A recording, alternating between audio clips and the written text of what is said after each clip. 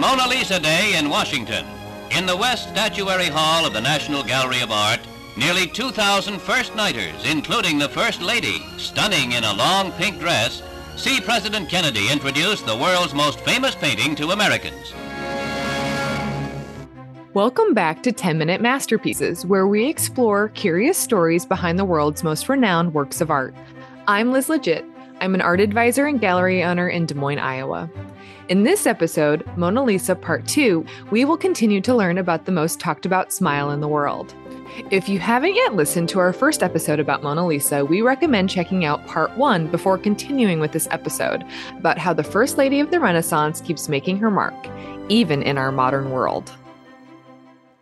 When President John F. Kennedy and his wife arrived in Paris in the spring of 1961 for a state visit, they were well received by the French public. After all, Jackie Kennedy was fluent in French, interested in the arts, and loved Paris. France and the First Lady were charmed by each other. À Versailles s'achève le séjour de JFK et de sa femme Jackie, que la France fut si heureuse de recevoir. I come from America, the daughter of Europe, to France, which is America's oldest friend. But I come today not because merely past ties and past friendship, but because the present relationship between France and the United States is essential for the preservation of freedom around the globe. During the visit, a friendship began between Mrs. Kennedy and the French Minister of Culture, Georges-André Malraux, who took the First Lady on a tour of French cultural and artistic treasures. A year later, upon Mrs. Kennedy's invitation, Malraux visited Washington, D.C., where the First Lady took the French minister on a private tour of the National Gallery of Art. During this visit, Mrs. Kennedy said to Malraux, "I would love to see the Mona Lisa again and show her to the Americans."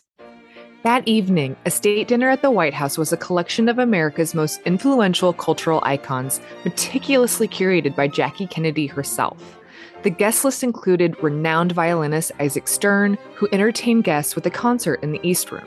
Other distinguished guests included abstract expressionist Mark Rothko, realist painter Andrew Wyeth, Pulitzer Prize-winning writer Thornton Wilder, playwright Tennessee Williams, aviator Charles Lindbergh, and his wife, writer Anne Morrow Lindbergh. As the magical evening in Camelot came to a close, in a moment caught on film, Minister Malraux whispered to the First Lady, "Je vais vous envoyer la Joconde," meaning, "I will send you the Mona Lisa." Months of negotiations, logistics, and controversy about this whispered promise ensued, all while the Cuban Missile Crisis was escalating. The United States arrived at the decision for an arms blockade after studying reconnaissance photographs made with high-powered cameras from planes flying several miles from the Cuban coast. The U.S. threw up a steel fence, prepared to stop any vessel carrying materials of war. Safely transporting a fragile masterpiece across a frigid winter ocean in the midst of an international military standoff was no small task. Despite the numerous challenges and objections to her journey, the Mona Lisa arrived in New York Harbor aboard the SS France on December 19, 1962, where she was given her own Secret Service detail. On January 8, 1963, the Mona Lisa was unveiled at the National Gallery of Art in Washington, D.C. The opening reception was a veritable who's who of American government and culture, including most members of Congress, the Supreme Court, and the President's cabinet. Mr. Minister, this painting is the second lady that the people of France have sent to the United States. And though she will not stay with us as long as the Statue of Liberty, our appreciation is equally great. Kennedy's speech at the unveiling underscored the allyship between France and the United States. He positioned the Mona Lisa as a Cold War symbol of Western ideals of freedom in stark contrast to the repression of communism. The enigmatic smile acts like a magnet to both art lovers and the curious. The gallery is jammed as the crowd passes by the painting four abreast. Some stand in line repeatedly for just one more glimpse of the smile that has launched 1,000 arguments. The Mona Lisa was on public display in the nation's capital until February, when it moved to the Metropolitan Museum of Art in New York City, before returning home to the Louvre in March of 1963.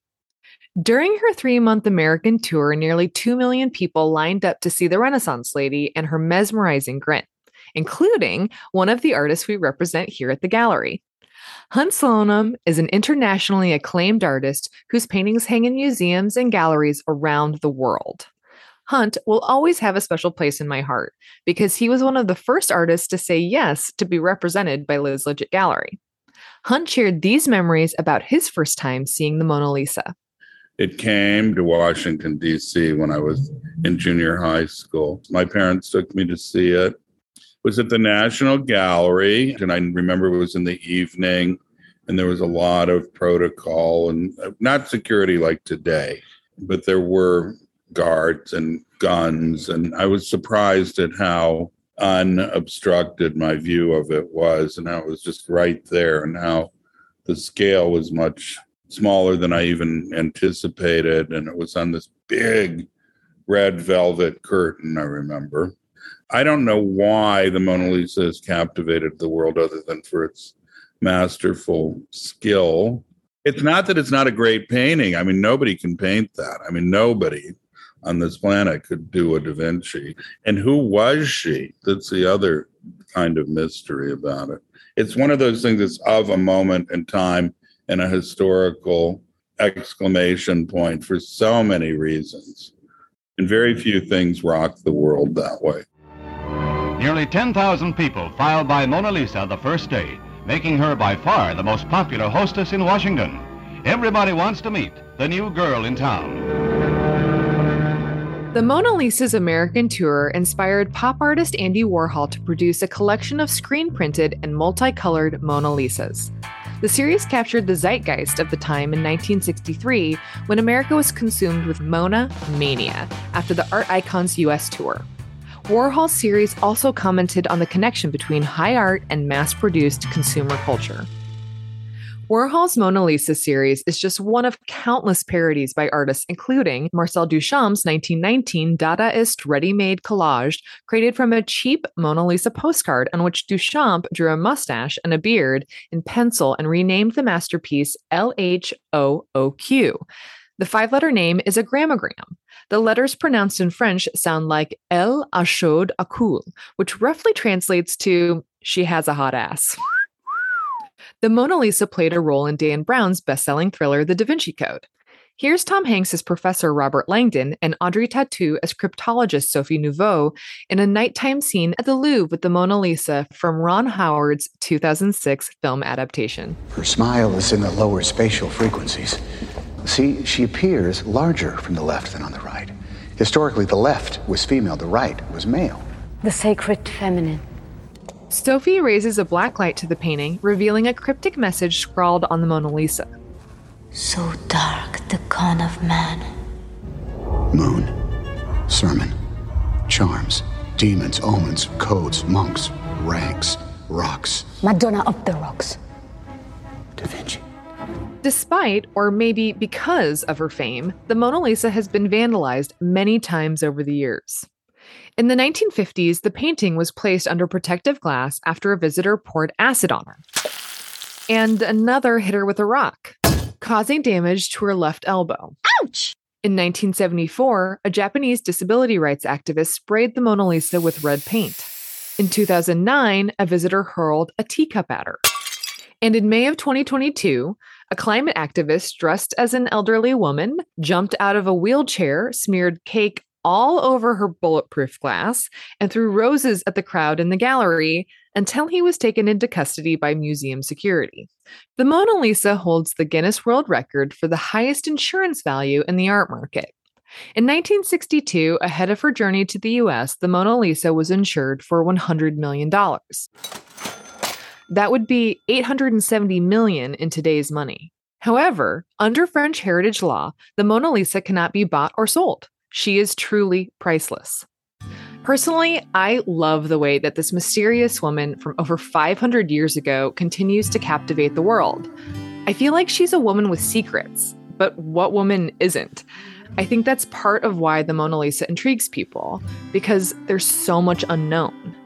Scholars often discuss the painting's masculine and feminine qualities. Some art historians argue whether over time the portrait became less Lisa Gherardini and more Da Vinci himself because he carried it around for so long and kept working and working on it.